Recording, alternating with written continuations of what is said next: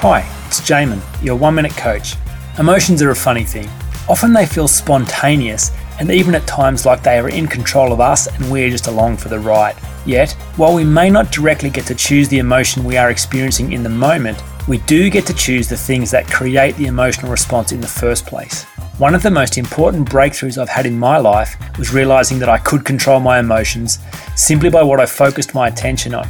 Here's a great exercise to prove to yourself just how much control of your emotions you really do have. Go for a walk and give yourself 10 minutes to experience 10 different emotional states. Becoming aware that what you are focusing your attention on directly affects your emotional state means that you have the direct capacity to control and change the emotion you're experiencing. When an emotional response isn't serving you well, simply change your focus and the emotion will follow suit. For more information, go to oneminutecoach.com.au.